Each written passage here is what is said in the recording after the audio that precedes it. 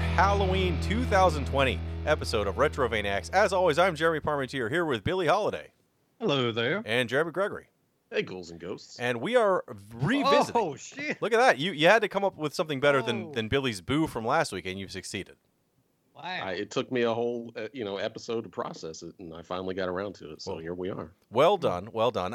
And for this Halloween episode, we're revisiting a series we started last year. We played the original Silent Hill for PlayStation. So this year we decided the best game to tackle for actual Halloween would be Silent Hill 2, a game that many people would say is probably the best in the series, and I had never played before. But we will get into Silent Hill 2. But have you guys been playing anything other than this game, spooky or Halloween related? Well, I don't know if we're counting the gathering of pumpkins in Animal Crossing. Oh, certainly. I'm doing an awful lot of that. It's got me back on there. I'm gathering these goddamn pumpkins up left and right. I keep my inventory almost entirely full, so it is me getting up like an extra 5 minutes early. So I can gather pumpkins, unload them at the house, come back, gather more, and still get to work on time. Aside from that, yes, I have been playing some proper spooky games. I did that thing where I was kind of bouncing between a few, but I picked up White Noise again. And I think maybe during a Halloween episode, I may have been talking about playing through this one. Then I picked it up for the PlayStation a while back and started playing through. It's a pretty fun game. It's kind of really highly stylized, all like black and white, detective horror game. Trapped in a haunted mansion and trying to navigate your way around with limited light supply and whatnot. But I started in October, and then after October was over, I got bombarded with a couple other games I wanted to play, and kind of left it abandoned. And have started playing through it again, and really, I just love the aesthetic of that game. It controls a little rough here and there, but at the same time, the game's a ton of fun. It's not frightening by any means. It's more on the spooky end of things than anything else. Kind of has that like old school horror movie vibe to it. But no, it's a good time. Nice little game. I'm gonna see it through. I know we're almost done with the season again, but I will not be abandoning it again. If it takes me through November, I'm gonna finish up that White Noise this time. I really haven't been playing anything too spooky. I have been playing the scariest game of all, which is World of Warcraft. But I kind of got on there as my yearly checkup to see what's going on. And this is the year that's like probably the biggest change since the original game released. They finally squished the levels all the way down, back down basically to what it was back at the original game. So right now, as of when we're doing this podcast, the max level is now 50.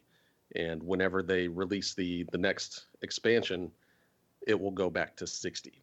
So I just wanted to see how they could actually do that, and for that game to make sense, because as I'm sure you're aware, there is tons and tons and tons, literally a decade almost of content for World of Warcraft for people to go through.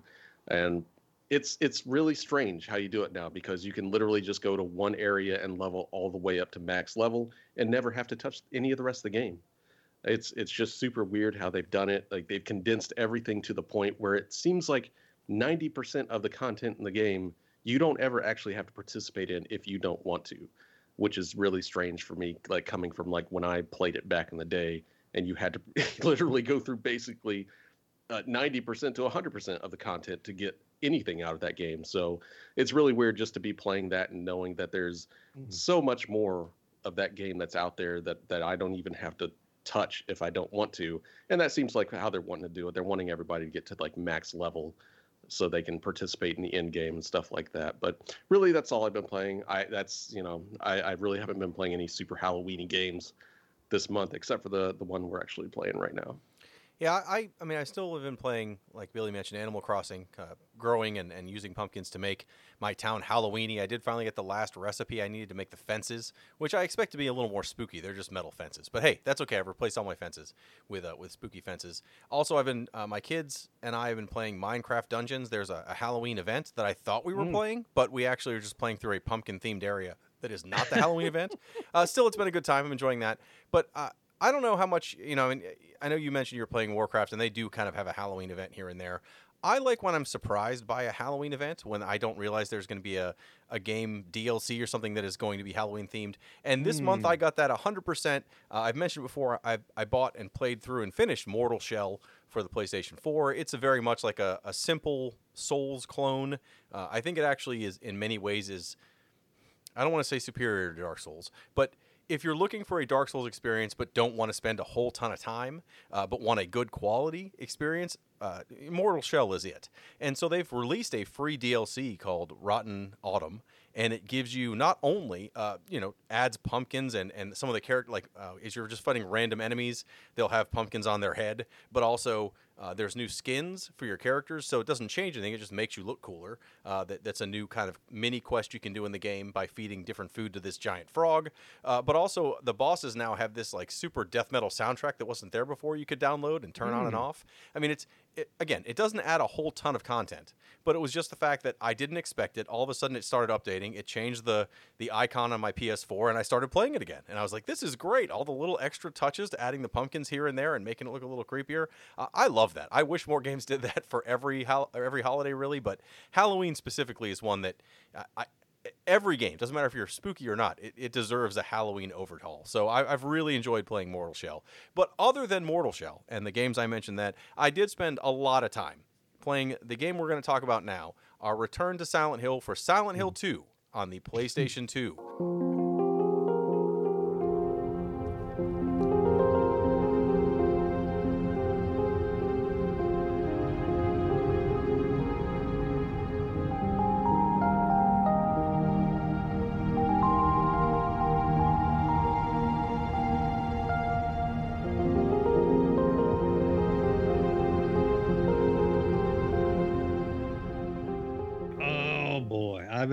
I've been looking forward to this ever since last year when we finished up the first Silent Hill. I was all aboard the fucking hype train for this one back when it was released. Having played that first Silent Hill, it instantly catapulted itself beyond Resident Evil, beyond whatever else was out there, as just the tip top of the heap. When it came to survival horror for me. I love that it had, that we talked about Silent Hill, a little bit more of that horror aspect to it, a little bit more of the mystery aspect that I really, really loved. And coming into the second one, I remember it was me and a couple of friends who still, up to the time the second one came out, would still gather around, like kids gather around watching the scary film. We would gather around and play that Silent Hill. We'd still just play through that first one, see what other little things we could find, and just it was one of the first kind of PlayStation 2 games where I just would consume every little tidbit there was about it, every little article. I had not been that excited about a game in quite some time, and I think one of the big points of worry was, I think, when I was first revealed to me that this would not be a direct sequel. This would not be a continuation, as far as the characters of the first game, and that's always a little worrisome. But I was hopeful, and this thing came out, and we'll just say that I've been playing it ever since then. That might be showing my hand a little bit, but so be it. I think we spoke enough about this game before, even on last year's podcast. Yes. I think everybody kind of knows where we stand, at least me and you. Yeah. Jeremy P was the only one that hadn't played it. But yeah, I was really looking forward to this one whenever it was announced for the PlayStation 2. Mm-hmm. And went out to the mall, grabbed it day one when it was out. And just, man, I was not prepared for that. I don't think people can quite understand the jump that we had from PlayStation to PlayStation 2. This was not just going from like PS3 to PS4. Like this was going from, you know what a PlayStation 1 game looks like, to going to something that looks legit good. Mm-hmm. And Silent Hill 2, the first time I played that on PlayStation 2, I was blown away by just how good it looked, the atmosphere, everything about it just instantly pulled me in. I was kind of disappointed, like you, that this wasn't a direct continuation of the first game, because there wasn't. I was kind of curious to see if they could make a sequel out of that, but they didn't need to with this one. And what was there, it was just mind blowing of what they did. And so yeah, I played this game to absolute death when it came out. Right after our last episode, my brother, who is a much bigger Silent Hill fan than I was, sent me, he literally was like, yeah, I have my PS2 copy, so I'm mailing it to you. You need to play it immediately. And I got it, literally the week after Halloween last year. And when we kind of talked about it and thought we would do it this year, I saved it. I had it sitting here on the shelf, literally next to my whole setup that I do the podcast and all my other gaming on, just waiting for this October. So I was very excited to get into it because I really, really did like the first Silent Hill, as we talked about last year. And if you haven't listened to that, it's probably worth a listen still now. I think it's as current as any of our games are, right? But it was a well-received game.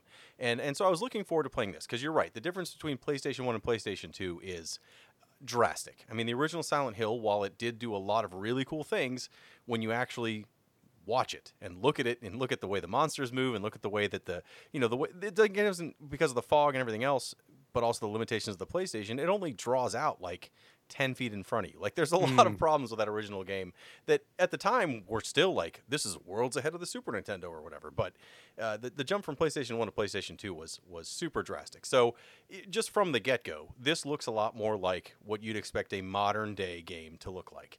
3D is well drawn. Like it doesn't look like big blocks. Everything looks like an actual person or a building or a car or whatever. Like everything looks really good.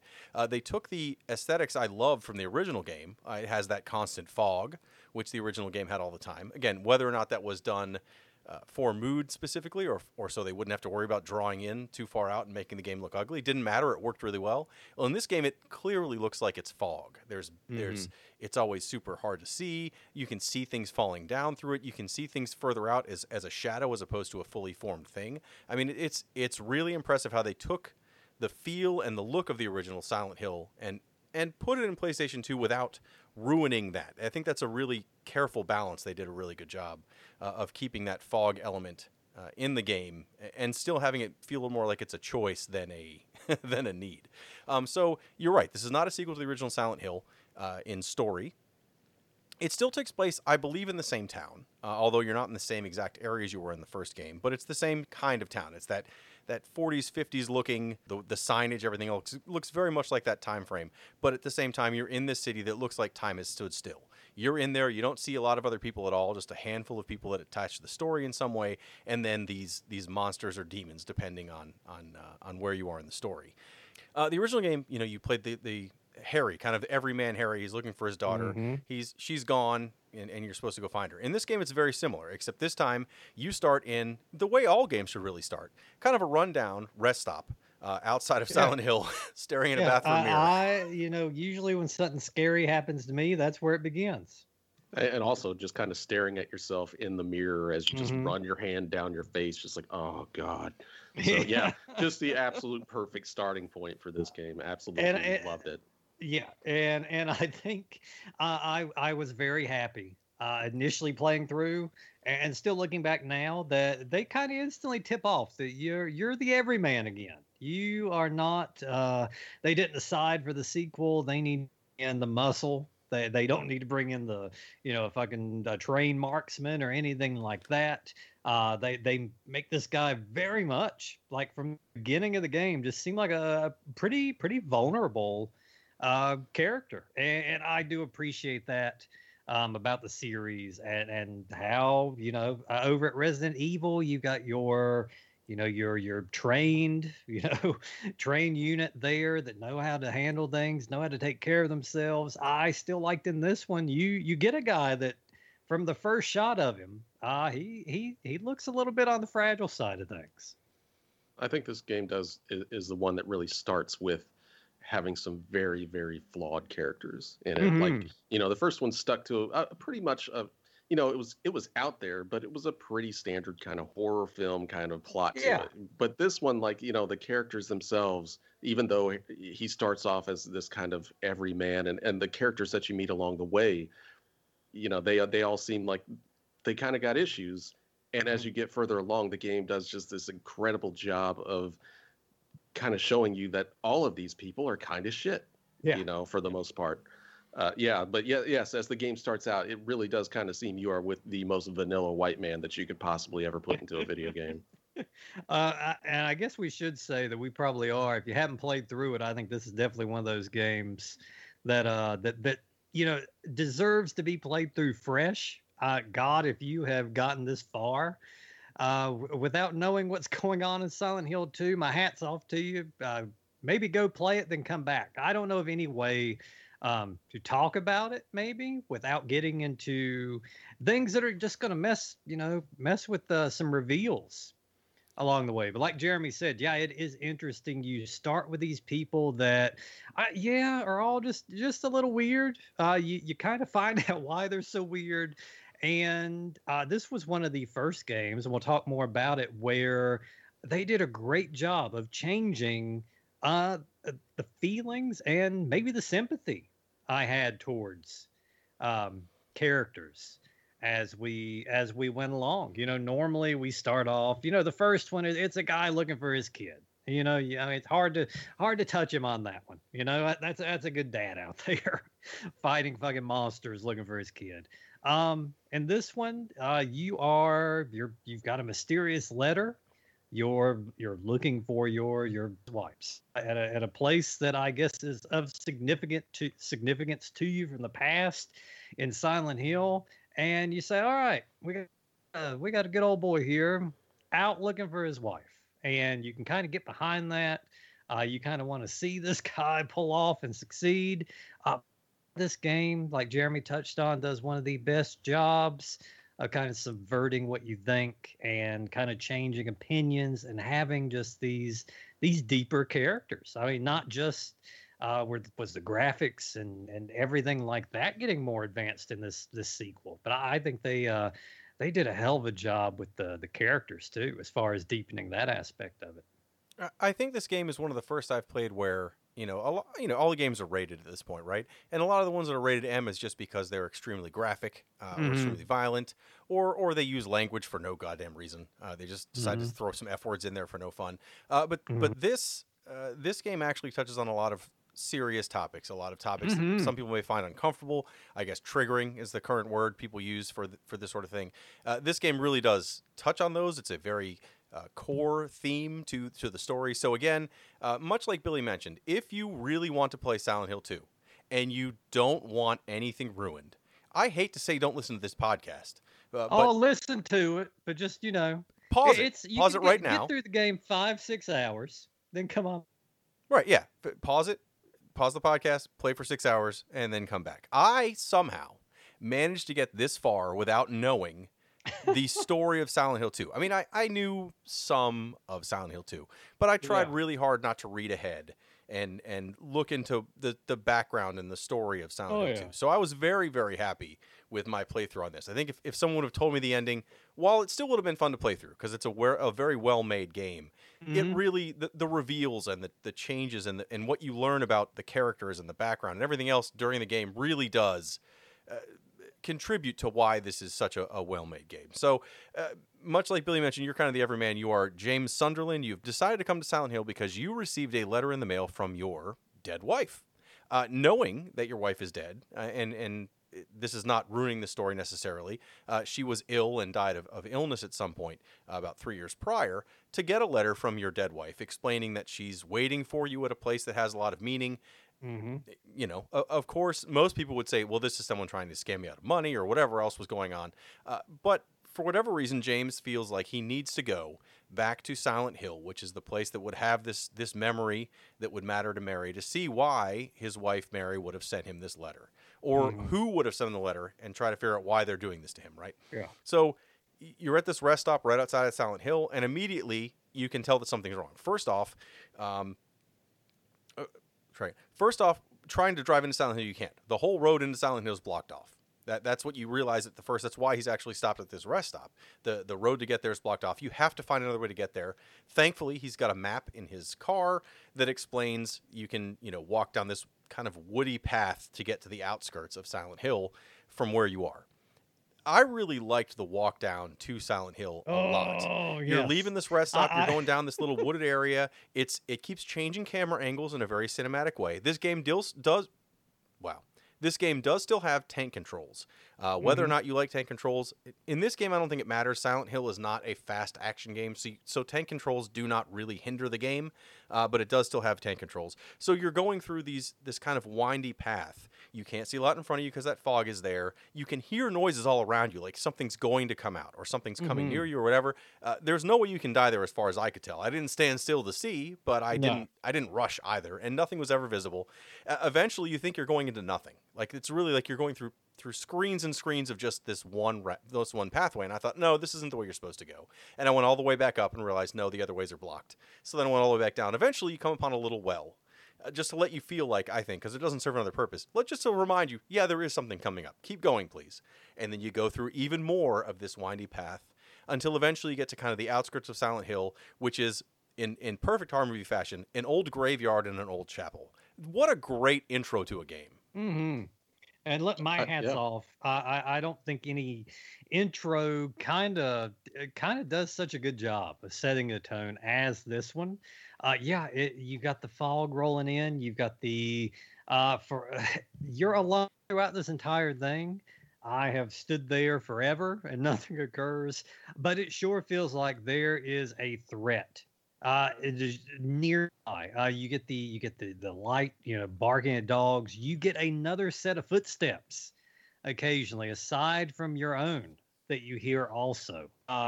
They do such a great job here of just instantly ratcheting up the tension. I don't know if they assumed you had already played the first one and you're just ready to get down to business, or they just want to get you broke in quickly. But there is no easing in. You're thrust into a pretty tense little trek through the woods right there at the beginning. And yeah, I'm kind of like you. I don't know if they made this to kind of fuck with the people that played the first one. But on its own, it's an amazing opening. You are essentially descending into Silent Hill, the hell that is Silent Hill. Mm-hmm. And in the first game, that descent at the very, very beginning where you go into, horrible baby hell and wheelchairs and shit like that, where it gets so unnerving so quickly. I was kind of just expecting that. That's what was going to happen in this one too. But it just keeps sending you down this long path of just kind of nothing, with some sounds here and there and those extra set of footsteps. Just, oh God. You just always think that there's going to be something, but just like the rest of this game, it just completely, for the most part, subverts what you expect it to do. And then you just kind of ease into Silent Hill this time instead of just being, thrust into it in like the most horrifying way possible. Well, and to come out on this old graveyard is just another great, it's kind of a cliche, but it really does set the tone. You run into a person there whose name you don't get, and it's a woman who seems to be a little younger than you, who seems to kind of have a little more of an idea of what's happened in Silent Hill, but she's just kind of like, yeah, you shouldn't be here. This is not the right place to be. There's something wrong here. But of course, you're not going to listen to whoever this woman is. She doesn't attack you. She doesn't do anything else. She's just there to let you kind of know there's other people there. And then you continue to explore and find your way down another pathway to get into Silent Hill, the town itself. At that point, the game becomes more graphically like what you'd expect if you've played Silent Hill. It's that 40s 50s town. You go from block to block. You have to figure out what to do next. There's giant sections of the road missing. It feels like there's some kind of crazy apocalyptic thing that's happened here, and your character is trying to go through this old abandoned town and make his way through it. I know we didn't mention at the beginning kind of how this plays, assuming that you've played the original Silent Hill, listen to that one, but still it is a third person exploration game. If you've played a Resident Evil or any of the Silent Hills, it's very similar to that. So you can always see your character. You can always see James on the screen. You walk around with tank controls. You can use items with the X button kind of uses and does everything for you. Triangle will pull up a map if you have a map in almost every area of the town. And this is kind of my strategy with the Silent Hill, really. It's not even as much with any of these games, but Silent Hill specifically is any new area, find a map as soon as you can.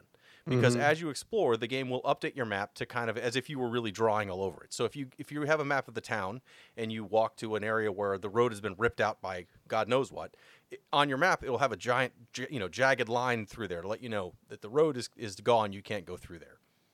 So a lot of Silent Hill for me is finding a new area, whether it's inside or outside, and really just exploring everything you can in the area you can walk through without opening doors. You know what I mean? Like, you want to make sure your map is as complete as possible so that you're not kind of having to backtrack if you don't need to, and to make sure you found everything you possibly can. Because this is a game that's, and I should have mentioned this at the beginning, I was very excited when I started this game.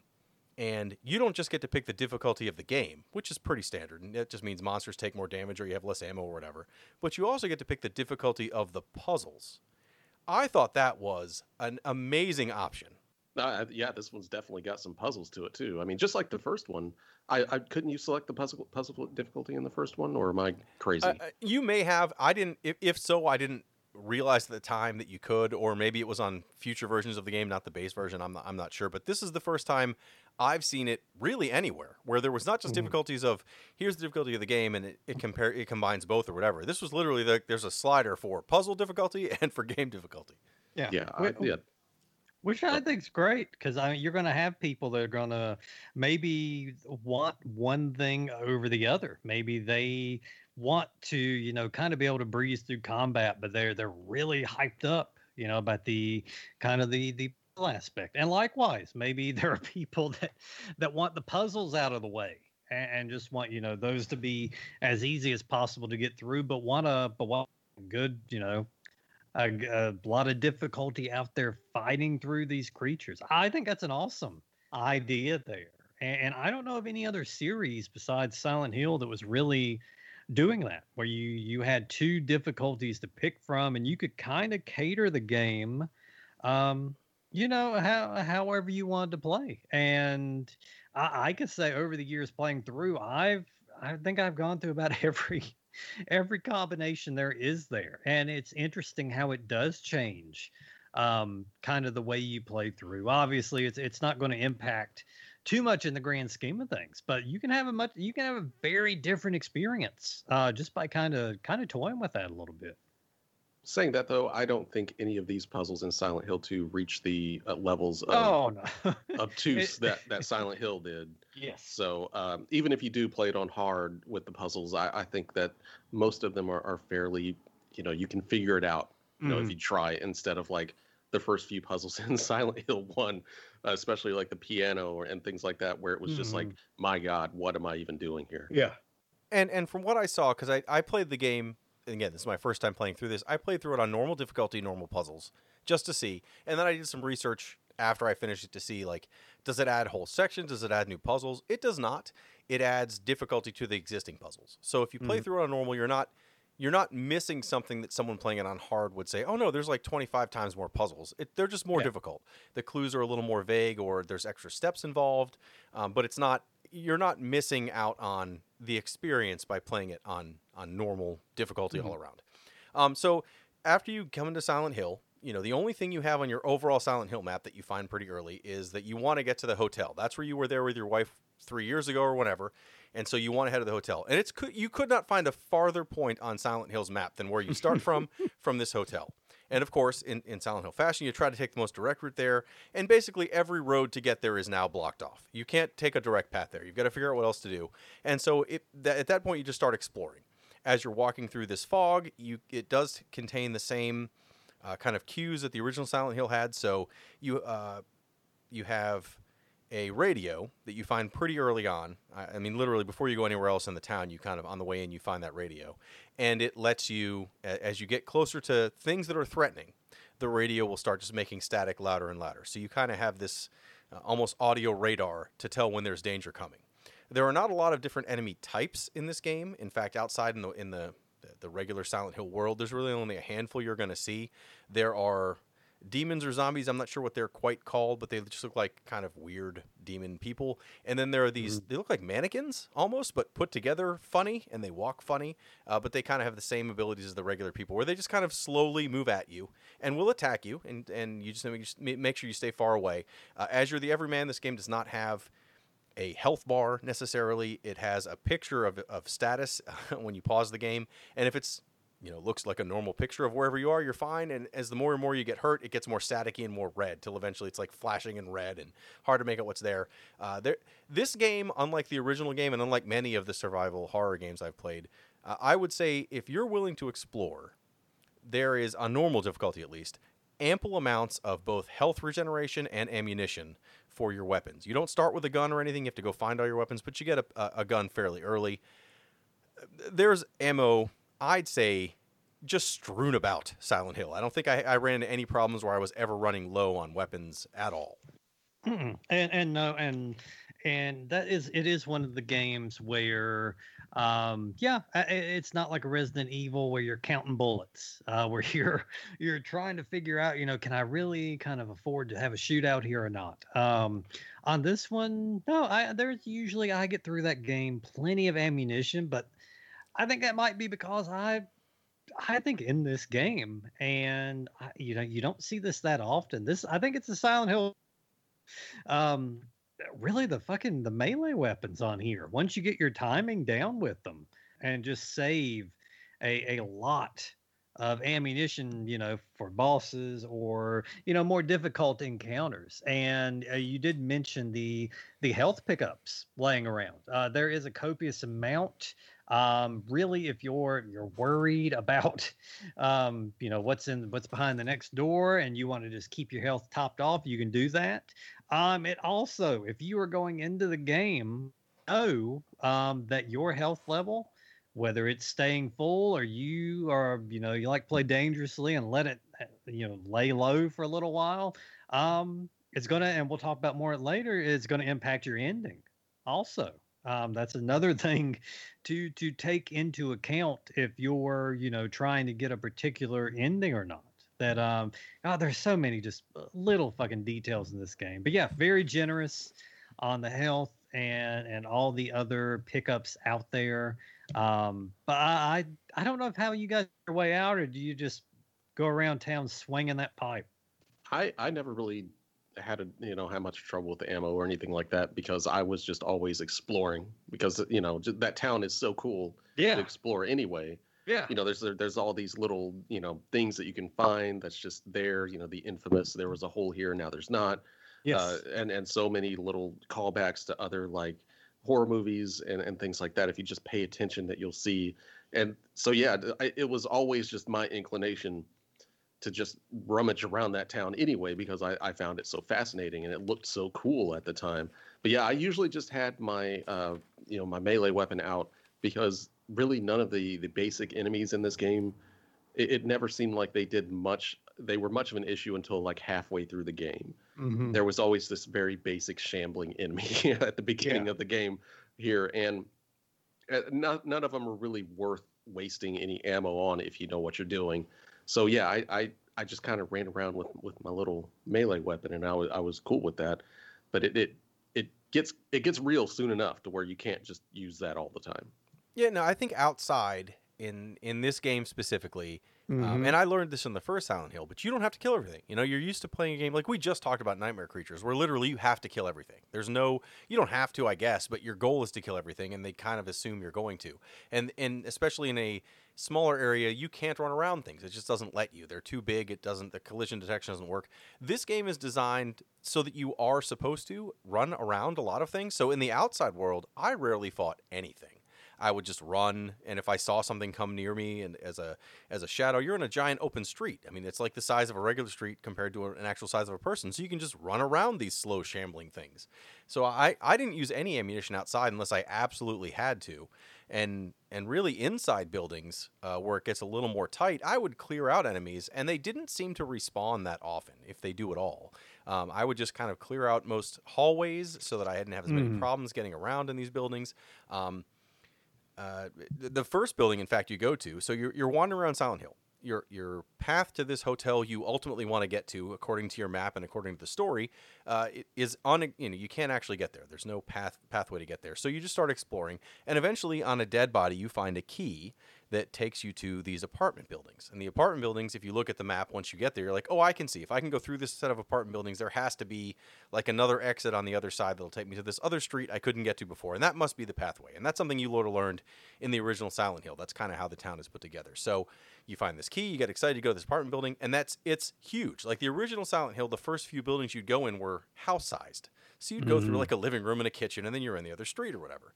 This one starts out flat out. As soon as you go into the first building you can go into that's actually explorable, you are in a 3-story multi-wing apartment building, and it's literally just going from, when you first come in, it's a little daunting. Like the map you find at the beginning, you're like, oh, there's 13 rooms on each floor, and there's 3 floors here, and there's a basement, and there's all, so you're like, oh my god, this can take forever. But again, in Silent Hill, it's all about, for me at least, I like to explore the area I'm in, not going through any doors unless I have, if I can go through a door, then I'm great. I turn around and come back. At least on my map, it shows now I can go through it. Because a lot of these doors, if you're on a floor and 13 doors could be there, I'd say only maybe 2 or 3 are actually doors you can open. They're either locked or they're never going to open, and it says like, oh, this door is blocked by debris, you can't open it. Or in some cases, once you walk by it, you just see that it's boarded up and you can't open it.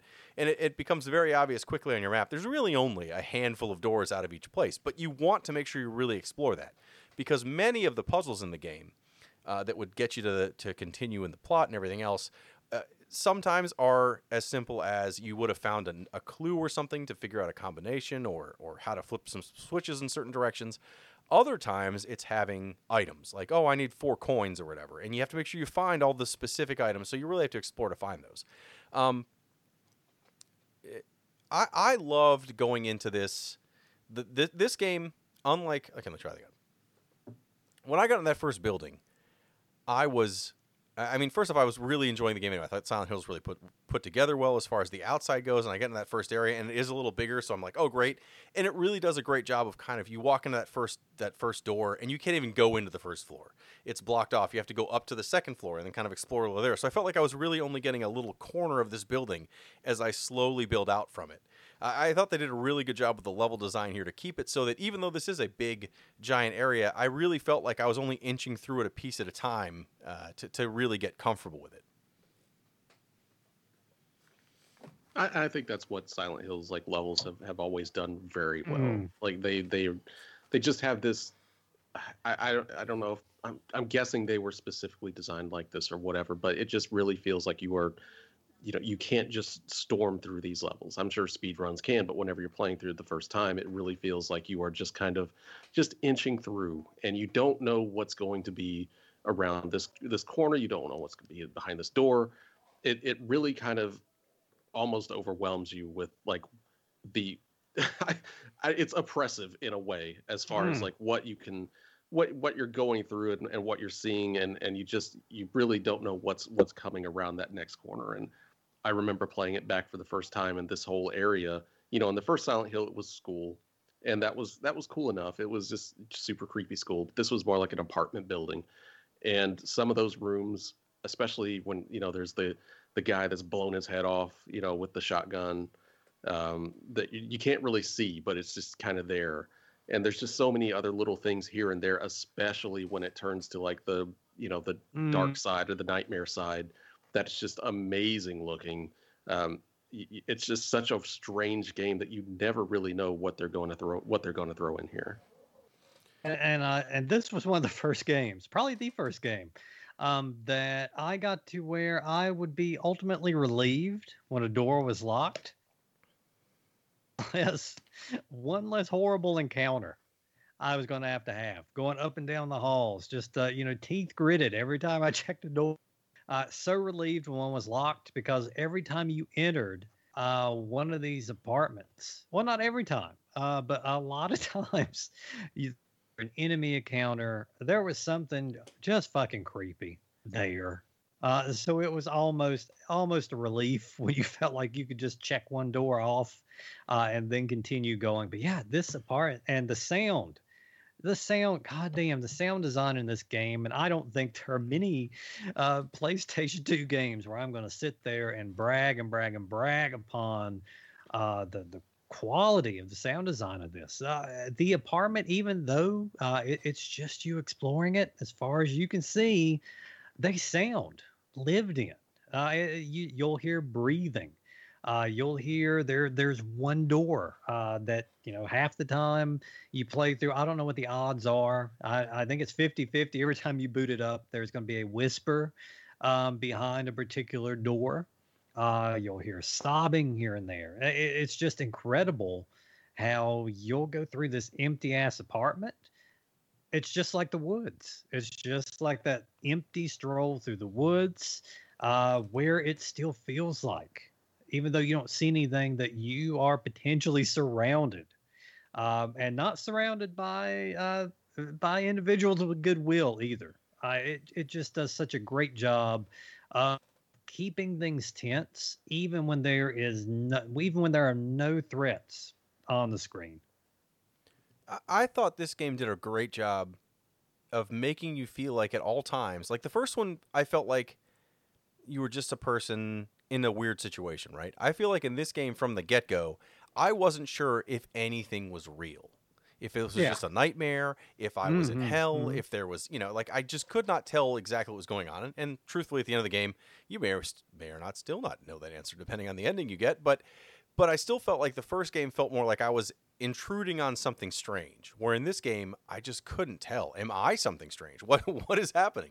And yes, there's all these crazy sounds in the background. The fact that in the first game I thought the change from the regular world to the hell world or whatever, the alternate dimension world, was much more like a marked, like you go into a door or a certain thing and you're in this other hell world until towards the end. I think this game starts out early where you don't know where that switch is. Just all of a sudden you realize like, oh shit, I'm in the hell world. Like I don't know where that change happened. And in the first game, I think it was much more of a marked departure between the two. So that's another thing. Like as you're going through this apartment, I just wasn't even sure. Like, am I in the real world? Am I in the hell world? Is there even a hell world in this game? Like I don't really know yet. As you're going through this apartment building, you will eventually find. Okay, so the way I did this is I explored the town, the building out until I found the exit from the building where you jump through a window into the next building. I apparently missed a whole section of this building where you meet Eddie. Eddie's one of the few other people you'll meet in the town, and you cannot continue the game out of that second building until you found Eddie. So I explored the whole first apartment building. I found the window that jumps into the next building, that which is going to connect to the next street, so you can continue on your way through Silent Hill. And I found a door that it just, instead of saying like that I was missing a key that Eddie would have given me or something, and then I would have known I was missing a key, it just kept saying like, this door will not open. Like you feel like this door won't open. There's a force holding the door closed. So I thought there was something else, like that just wasn't the way to go. And I had mapped every other exit out. I couldn't figure out what to do. This is the first time I actually had to look anything up. Like, what am I missing? Why can I not figure out how to exit this building? Am I in the wrong buildings? Was I missing something at the very beginning? Like, should I not have gone to Silent Hill yet? And then to find out that, no, I was in the right place, but I didn't go meet Eddie, which is only found by solving a puzzle. And again, we're not trying to ruin the game by solving these puzzles, but this is very early. So,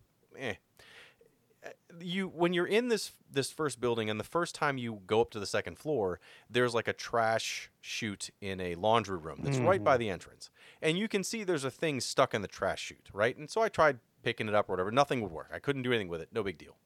Later on, as you're walking through here in another area of the game altogether, you find like a 6-pack of soda or something. I can't remember what it was called. It was like 6-pack of cans or just cans or something. And you're supposed to go back to that trash chute and throw out the 6-pack of cans, and that will knock the thing loose. And then once you have that thing knocked loose, it has a key in it that lets you go outside and, meet the area where Eddie is. And at that point, once you've talked to Eddie, even though it does not in any way have to do anything with getting to the next building, that other door mystically opens and you can continue your story.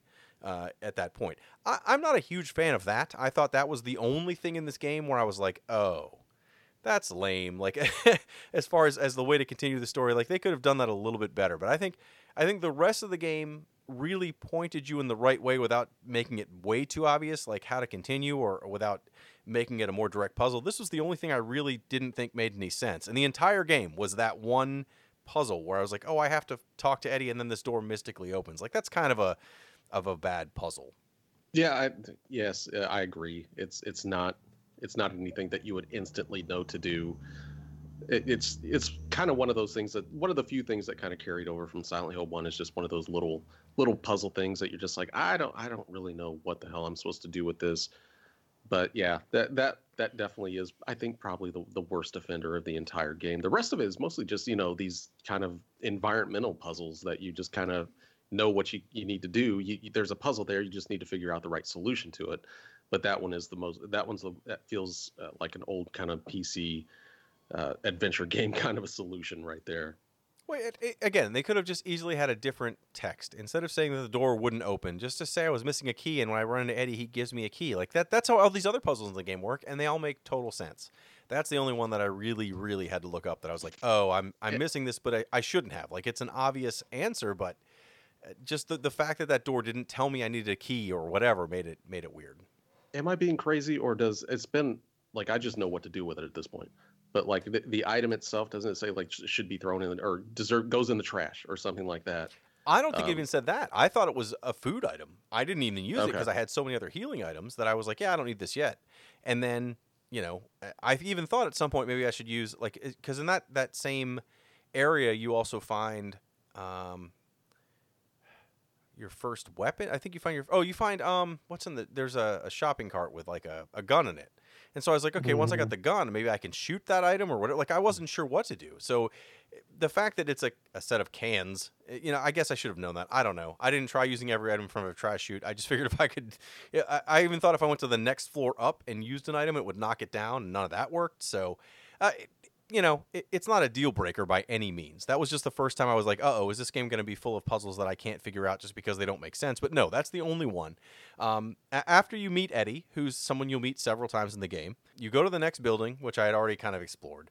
And at that point, that door opens, and you get to meet a few other people you're gonna kind of see over and over again in the game. So you, in the game, along with yourself and Eddie, who you meet, who's kind of this, he seems to be a little bit younger than you. He seems to be a little slow, and not really sure why he's stuck in Silent Hill or why he's here at all.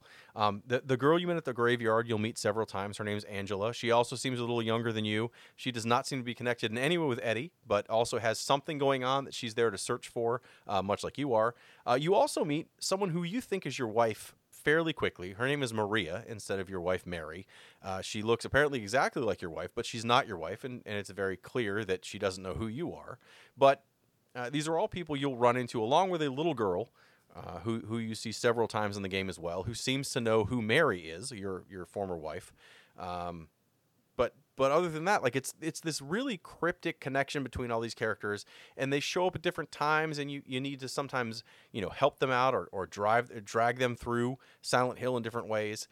I really, really felt like this game, more than the first game, made the other characters that I met more, I don't want to say connected to me, because again, some of their stories have nothing to do with you, but you had a better connection with them. Like, even though Sybil's like a major character in the first Silent Hill, I didn't really feel like she was more than part of a puzzle for most of the game, where a lot of these characters I felt like in some ways either I was going to figure out their story or they were going to help tie to mine. Like, I was really interested in where all these characters were going, even from the first time you meet them. These are some of the best characters.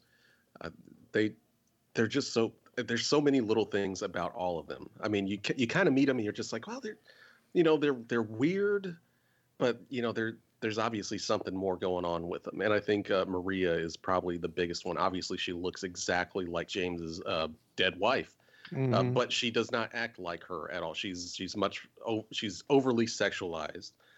She's always, she's dressed in kind of the skimpy miniskirt outfit, and she's always trying to like entice James and things like that, and like provoke him sexually and things. So it's just like something's wrong, from the very beginning. If you start meeting these characters like this, something's not right, and you instantly, I don't know how the game does it, but you just instantly get that feeling. Even whenever you first meet James at the beginning of the game, you're like, oh, this dude's really normal, but something's wrong with this game. Everything about this game, there's something wrong with these people, and it's up to you to kind of figure it out. Really, the kid is the only one that's obviously the innocent, she's just a kid. There's nothing wrong with her, and that she's the most normal person in the entire game. So you never really suspect anything about her. But anyone else, you meet them just like, oh God, like, you're fucking weird. Like, what's wrong with you?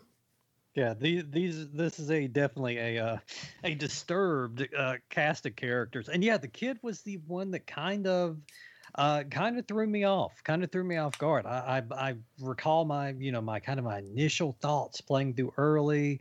I was like, oh, okay, these are all this. We've got like a hell type situation here, and all these people are here, maybe for something they've done, something like that that'll get revealed. But the kid was always what really threw things off. And I think maybe that was perhaps a conscious decision to kind of skew if you were having that kind of way of thinking. It's like, well, if that's all the people we're encountering, why is this kid here? But yeah, and the game doesn't disappoint either with that character or any of them for that matter. I can't talk enough as we go through about how solid kind of the writing in this one is, and how we're seeing these characters now as we're playing along, and I don't feel any of them are wasted at any point. I don't feel like any of these are kind of just filler characters or characters that are just thrown in there, and later on in the game it's like, oh, whatever happened to that character? I haven't seen them. No, it's just everybody in here, I think, plays a great role. And it's like Jeremy P was saying, you're very engrossed with these characters, and you definitely you see them throughout the game, but they're not shoved down your throat to where you're sick of them. It's one of those things that every time you see them pop up, you're kind of excited because you feel like you're going to get another piece of the puzzle. I think really about the only thing that I can say that I'm going to say negative about this entire game is that I don't think the voice acting has held up very well. Oh no! But I will say this: I have seen people dismiss this over the years as even the Japanese version has this the way everyone speaks in this game except the kid is a very almost monotone, emotionless. Yes. Kind of just steady speaking thing going for them. And I have heard that when they originally cast this in Japan in Japanese, that all of these people were cast as having a certain mental illness as to where they can't actually project any sort of emotion because they can't fathom the things that they've done or what they are anymore. So that's why everyone is very monotone and very steady and very just there's nothing to them really whenever they speak. And even as a kid, I was just like, what's wrong with these? Why do they sound like this? I don't know if they did that. I can't prove that. To me, it just kind of sounds like bad voice acting, especially for the U.S. Maybe it was more successful in Japan with the Japanese soundtrack or the voices. But it always, if that's what they intended for this one, I don't know if they really hit the mark, because for me, it just sounds like someone that isn't very good at voice acting is just kind of going through their lines with zero emotion whatsoever. Maybe it's that I watched too many movies. Or bad movies, I guess. But I didn't think the voice acting was that bad. I know they re-recorded a bunch of them for the HD re-releases, the Silent Hill HD collection. I've heard they're not as good, which is stunning because that means they're really bad. But these really aren't that bad. And maybe it's because I'm also comparing it to like the original Resident Evil or many other early CD games where there's like awkward pauses and weirdness just because the game's loading. Like I thought the voice acting was fine. I mean, again, not knowing what's real and what's not, thinking that maybe this is entirely a dream. You're not even sure what the story is since it's not a continuation of the original Silent Hill. I was fine with all that. That had no concerns at all. And I would say that all the characters you meet, much like Billy said, you're not ever like, hey, what happened to that person? You get closure with almost all of them. I would say the girl is the only one. The young child is the only character that, depending on the ending you get, there may be no closure. There may just be knowing that she was there and then she wasn't. I thought for the whole time, and perhaps this is the truth, that she was like a younger version of your wife, maybe, or maybe a child that you had that you have not acknowledged in the game and something else terrible happened to that child. Like, I wasn't sure what her role was. And ultimately, I don't think it matters. I don't think she had a role. Yeah, I think you're right in thinking she's supposed to be innocent, more or less. Me and Billy could probably sit here and talk for 3 hours about the weird bullshit about this story, because I remember specifically after I beat this back in the day of going on GameFAQs, and this was back in the day when you would get not only strategy guides for the games, but you would get these people writing insane plot synopses for these games. And Silent Hill 2 had probably the most, and the original Silent Hill as well, Silent Hill 2 had one that in later years actually turned out to be right. The developers confirmed a lot of what they said was true about these characters and about the problems and the things that they see. And the girl is essentially just, she doesn't really have a role. She's just the innocent in all of them. And that's that's her role, is to show that she's never afraid of anything. She's just in this cool old town. She's like, what, I think there's a specific point where like James is like, well, don't you see these monsters and things like that? And she's like, what? What are you talking about? To her, everything is normal because she hasn't done anything wrong. Mm-hmm. She's just this completely innocent girl. And I think that's there to kind of play off of, all of these horrible people, essentially. Well, at the same time, in the first Silent Hill, you were chasing your daughter, and there was essentially times where you'd see what looks like a girl running, and you'd follow it because that was the whole goal. So I thought part of that too was to kind of call back to the original Silent Hill, and even if your assumption was, yeah, she has to be more involved than she is, kind of subvert that by having her not really be a massive part of the story, ultimately, towards the end. But so you're in this apartment building, you go to the other apartment building, you meet Eddie and Angela again. And at some point, as you're exiting the building, you try to leave by get this exit to the fire exit or whatever. And this is where you're introduced to who in my opinion is really the bad guy of the Silent Hill series. He's not. In most other games, he's not in it. He wasn't in the first game. But when you think of Silent Hill, what is the character you think you would think of? Pyramid Head. He's like a kind of a skinny looking, but very like wiry and muscly, but skinny. Looks like a humanoid thing with a giant sword, and instead of a visible head, it looks like this thing is wearing a giant, ridiculously large triangle/pyramid metal helmet over its head. So you never see what its face looks like if it has one, and it just slowly goes through areas of this game and tries to attack you with this incredibly damaging, if not instantly killing attack that you can easily dodge, but it doesn't matter what you do to Pyramid Head, you can't kill him. In the first fight, and this is one that I didn't have to look up, but eventually I was like, what am I doing wrong? And I figured I was just, not doing enough damage or whatever, so I basically ran through like a 5-minute battle with Pyramid Head the first time. Eventually, when you fight Pyramid Head, you hear a siren, and he slowly walks away. And there's no way to kill Pyramid Head, especially early on in the game. There's no way to stop what he's doing. I love Pyramid Head as a boss, as a character in these things. I think it's just weird enough to where it's kind of like the perfect enemy. It's not a zombie. Pyramid Head doesn't do anything other than clearly try to attack you for no good reason, and then he just slowly walks away. I cannot think of a better enemy, but especially for the Silent Hill games, like Pyramid Head is the guy you think of when you think of Silent Hill, for me at least. Yeah, and it's such a striking look. It's such an unwieldy look. It looks like something that, by all intents and purposes, both with the helmet and just the heft of it, it just has to be dragged along.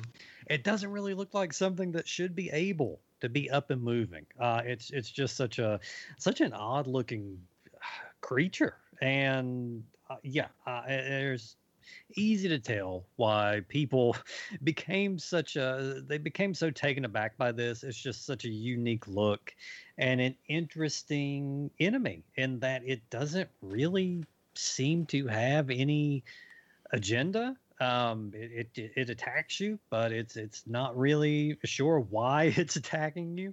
Just like it's not to be understood why it stops attacking you. It's just such a bizarre creature, and in a game full of them. But this one, I think, definitely is also necessary because it's a little more imposing.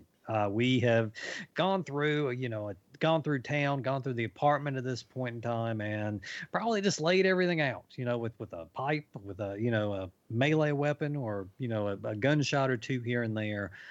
So Pyramid Head definitely, I think, represents a much greater threat. The fact that he's presented basically as almost impervious. Feels like in a game where you're starting to get a little bit comfortable, you finally got one that you are terrified to get near. I think it's such an interesting character to put in there. They're in lore and things like that. It goes much deeper. There's a ton of detail as to what Pyramid Head may or may not represent in Silent Hill 2, as far as our character James goes. But no, I'm on board too. I don't think this character is one of those that got overhyped. And then you play through the game and it's like, oh, is that it? No, Pyramid Head is just an awesome enemy character. Probably one of the more memorable from the PS2 era, from survival horror, probably in general. I think for me, like Pyramid Head is the de facto antagonist of the entire game, especially the first time that I was playing through it, and it's something that obviously you'll remember forever. But I think the iconic Pyramid Head that most people know these days is from the movie. Yeah, I think that's what you think of Pyramid Head. That's what you're going to think of. This Pyramid Head does not look as cool as that Pyramid Head. This one looks like he is literally just wearing like a cardboard box over the top of his head or something, and carrying a really bad version of Cloud's Buster Sword behind him, and doing a really bad job of dragging it behind him as well. Yes, and wearing like a guy that works at like behind the meat counter at Kroger or something. As far as his clothes go, he does not look. He looks weird. In some weird way, he looks intimidating, like almost like a homeless person that's especially horrible looking, in a alley. He's not anything like Tyrant from Resident Evil. He's just this disheveled looking thing with a giant, pyramid on his head, and with a big sword. So you're just like not sure what you're getting into here. But yes, and whenever you meet Pyramid Head, one of the first things you see with him is he's fucking a mannequin. You're looking through a keyhole and literally just see him fucking one of the mannequins in that first apartment building. That's I didn't think that's what he was doing, but that is no, that's quite what a turn. He's doing. Pyramid Head is I know we're not trying to spoil things, but he represents a lot of things that are wrong with James, and as you go through the game, it still might not really kind of explain itself, but like once you got to get into the the lore and the things of the story and the characters and the enemies and things like that, and what the enemies actually represent in the real world, and in their minds, Pyramid Head is a one-to-one connection with James essentially, as far as like what he wants. So that's why Pyramid Head comes off as basically this big rapey monster that is constantly trying to kill you, and not saying any more than that. That's kind of what he represents throughout the entire game. Every time you meet him, it's like James trying to beat that back and not being able to, because he just walks off for the next time. And yeah, Pyramid Head is one of the most memorable characters I think in any video game I've ever played. I don't think it was ever because I was like, man, that thing looks cool. It's just like, wow, that's the weirdest fucking thing I've ever seen. I kind of just want to run away from it.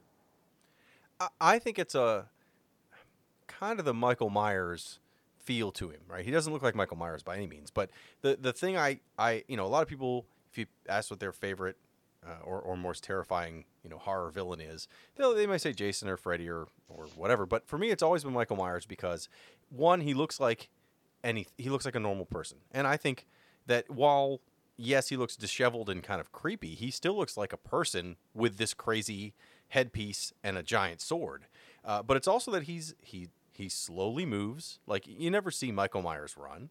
He just slowly walks around and shows up at places you don't expect, much like Pyramid Head. But also, you can't kill him. It's more of just trying to last long enough for him to go away. In Michael Myers' case, you have to either get him distracted and he'll do something else, or you have to stun him or whatever in the movies. That doesn't matter. But for Pyramid Head's sake, like, you wait long enough, and that first encounter, and eventually there's a siren that you kind of hear in the background, and then he just slowly walks away and opens the pathway for you to continue your adventure. But there's other parts in the game where you run into him, and it's just as a thing you have to run away from. There's no fight there necessarily. You'll be going through like pathways in sections of the game that kind of just seem like they're endless or a big circle, and he's in there, and you have to just make sure you avoid him as much as you can. You can't ever kill him. He'll just kill you in 1 or 2 hits if you let him. So you have to just run away from him. He's like a unstoppable force you just have to avoid at all times. There's no way to avoid dealing with him. You just have to kind of just not get killed, and eventually he goes away, or you just it's I love Pyramid Head for being that sort of kind of constant threat that no matter what you're doing, I was afraid the whole time through. I know once you've played it, you know he's only in certain spots, but I was afraid once that first time happened, he would be around every corner. I loved that. I mean, that kept me on edge for the entire rest of the game. So we've already spent a lot of time talking about the basics of this, and again, we don't want to ruin the game. We've already kind of hinted that there's a lot more going on with James and this backstory. A lot of this of what Silent Hill is and what you experience is tied to James and his backstory, and I 100% request that if you are interested that you play the rest of this game, because it really I don't think I've been so into trying to figure out what happened and what's going on with the overall story and what happened to his ex-wife or what happened to James or what happened to even the other characters. Like how do they all tie together, what's going on. This game does a great job of keeping you interested, but at the same time keeping that threat level up super high, not just because of the threat of Pyramid Head showing up, but just the game is built in such a way that there's always danger. There's rooms you'll open up and you may not have to go into that room, but once you do go in there, there's 2 or 3 guys, and you have to make sure you take them out real quick. 2 of those demons or the mannequin enemies. So you go through the house. There's also an old hospital you have to go through. As always, just like in the first Silent Hill, old hospitals are a good guaranteed creepy area to go through. I like that. There is an old prison under the town that you kind of need to explore at some point to continue your path until eventually, after doing that and dealing with all these other character stories, you do get to that hotel you intended to go to at the very start of the game to kind of figure out who this person is that sent you this note and what they want. And Billy had kind of hinted this earlier. There are several endings to this game. If it's your first playthrough, I think there's only 4 endings you can get. There's an ending where basically if you rush through and skip a lot of items, you get 1 ending. I got what's called the water ending. I don't want to ruin the water ending, except that it looks like it's written, while you're in the ocean or whatever. Mm-hmm. That required me to really explore. Like, I think if you play this game the first time and you're dedicated to exploring, you'll probably get this ending. I think it makes the most sense with what happens in the story, what James's background is, what ultimately the story of Silent Hill 2 is. That's probably the ending I'd say I like the most. You can also get an ending that is much more focused on this Maria character, who looks a lot like your dead wife, but is not. And there's also an ending with a dog that apparently I never saw the dog. I think you only get that after you've played through the first time. I don't think the dog's in the original playthrough. And then if you do have, this game came out on the PlayStation 2, as we mentioned, but it also came out for the Xbox only a few months later, and then the PlayStation Greatest Hits Collection, PlayStation 2, also PC, that has some additional content. It has these extra endings, and it has some redone voices in certain parts. And with those extra endings, you have a UFO ending that's kind of a throwback to the original. If you remember, the original Silent Hill has this kind of crazy UFO ending you can earn if you go back for the second quest. This is very much similar. It's really, really tough to discuss this game without ruining this plot, and I think we've done a fairly good job of not completely ruining the later plot of the game. But is there anything mechanic-wise that we've forgotten that you think is worth mentioning before we wrap this up on the discussion? Mechanic-wise, I can't think of it, but there are just so many little moments throughout this game, and so many questions. The character, without spoiling, the character of Eddie presents a pretty hefty way of thinking to you as far as the monsters you see as you're traversing through Silent Hill. And thinking about it really put me on my ass the first time it came up. It's just one of those little. There's a lot of things that challenge the perception of your character, and of course we're seeing it through basically his eyes. So there's a lot that kind of challenges what we are seeing as we play through. I feel like the characters. I think everyone kind of gets their due. The two adult characters you've encountered throughout, kind of give it a satisfying conclusion. Oh God, there's just so many great moments from this thing. There is an elevator trivia game. Yeah. In an elevator, you're heading down, and a full-blown trivia game show. And it is probably just one of the most bizarre things I've encountered in a video game before. It's so it's so out of place that it's unsettling. It's you've got the cheery game show announcer, and in this environment, it doesn't. I didn't think it came off as like amusing or anything like that. I thought it come off as just very unsettling, and compounded by the fact that I think you're on maybe a 3-floor building, and the elevator continues down the entire way throughout this thing, which is several minutes long. No, there are just so many great moments and great areas to explore throughout this thing. And it's definitely one of those games where, unless you've played through before, if it's your first playthrough, I would tell you all the time in the world to play through it, look at everything you can, and then definitely at least play through it one more time. I think the endings in this one, there are certainly some very interesting ones. I think some of them in particular, without spoil, there are some where your character leaves Silent Hill, and there are some where he's not going to. So you've got endings on all ends of the spectrum, and I think those endings all kind of, if some of them tie everything up, and some of them leave things open, and you're left wondering, what's next in store for your character. But I think this game doesn't really have any throwaway endings to it. I find that a couple of the endings in particular might draw a tear or two out of you if they catch you just right.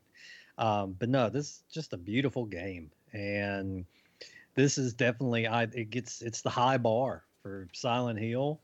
To a lot of people, I am one of those people also, and I think for good reason. But no, mechanic wise, I mean, I think this game plays just as well as it can. It's like you said at the very beginning.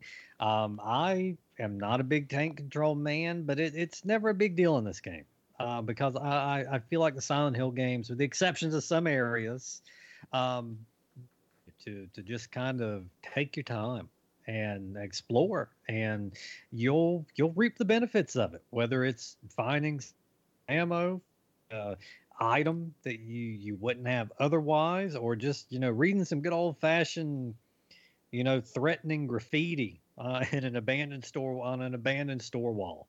I think it's a wonderfully crafted game, and I can't find too many faults in it. I don't think it's like the best playing game out there. This is an older game. It's much better playing a game than Silent Hill was, but they've done what they could with it.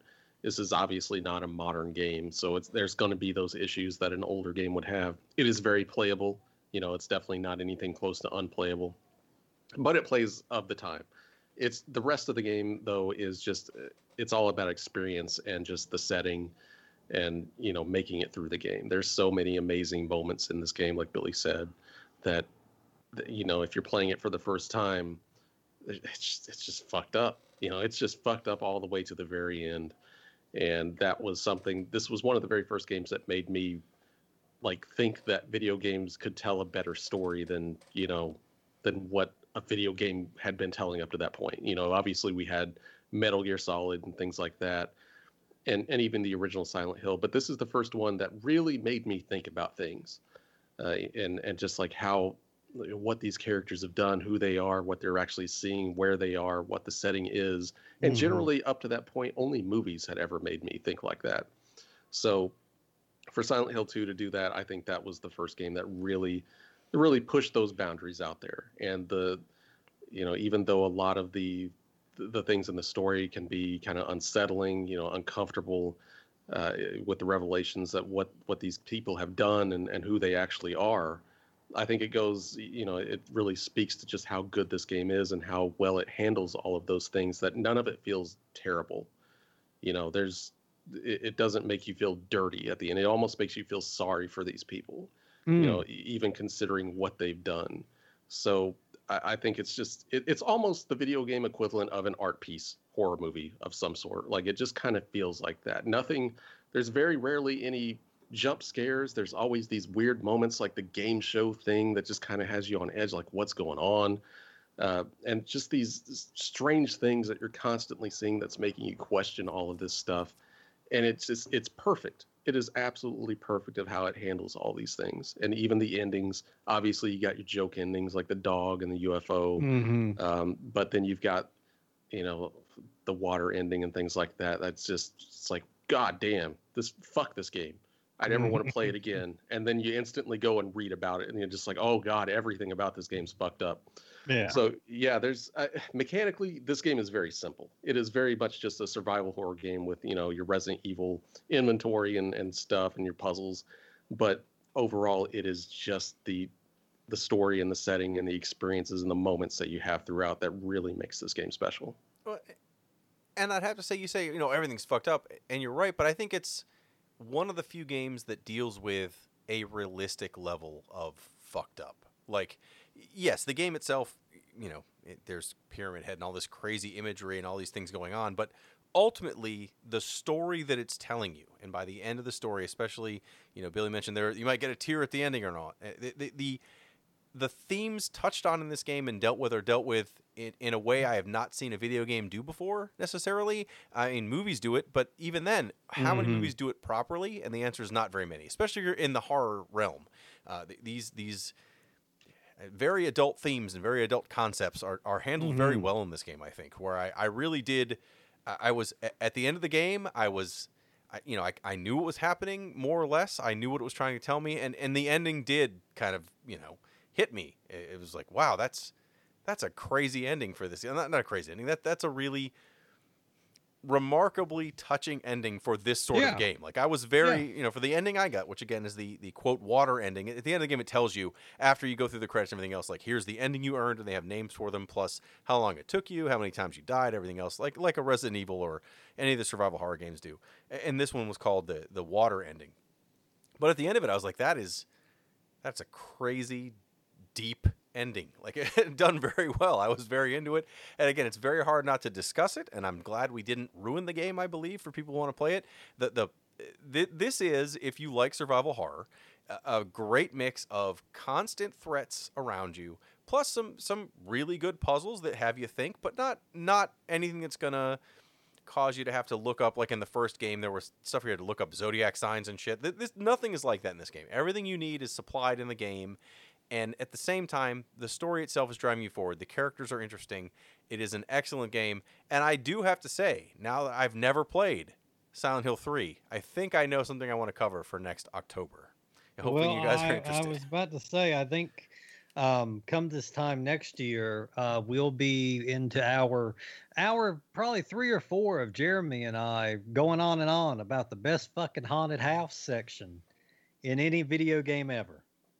Oh God, Silent Hill 2 is my favorite Silent Hill, but then Silent Hill 3 is also my favorite Silent Hill for completely different reasons. Well, what I've seen online is yes, everyone says Silent Hill 2 is great, or Silent Hill 3 is the best. It seems to be a really good line between those two, and that's a good sign. That's a great sign. I think, like, I just kind of compared, like, Silent Hill 2 as like the weird art house horror story. Mm-hmm. Silent Hill 3 is the more of the major blockbuster horror story, horror movie that is just, it's so perfect. It's over the top. It's crazy. It's fucked up.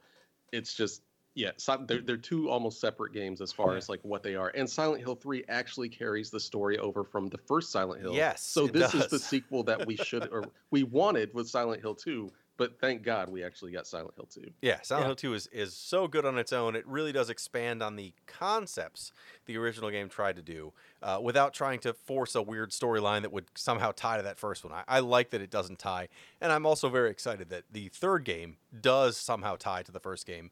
But otherwise, we all recommend Silent Hill 2. I would say do not hunt down the HD remaster collection or whatever, just try to find Silent Hill 2. You can find it. I got my copy from my brother, but you should be able to find that on Xbox or PC even, and it's the original version of the game. Just go ahead and hunt that down, and it has the extra endings and everything else. That's the way to go.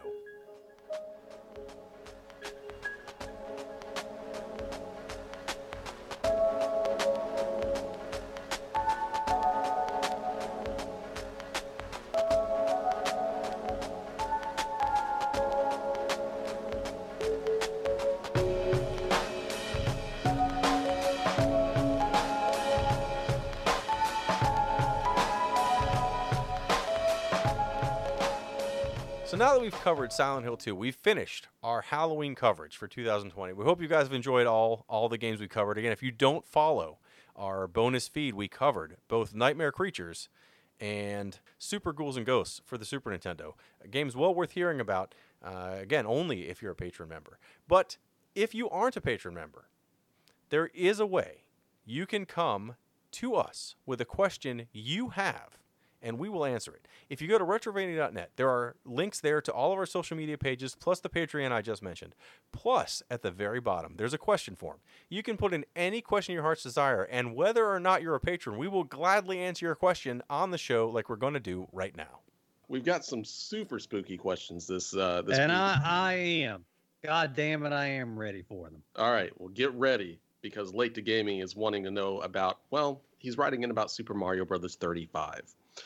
Hey guys, question for the podcast. What do you think of Super Mario Brothers 35? Which other classic titles would you like to see get a similar game?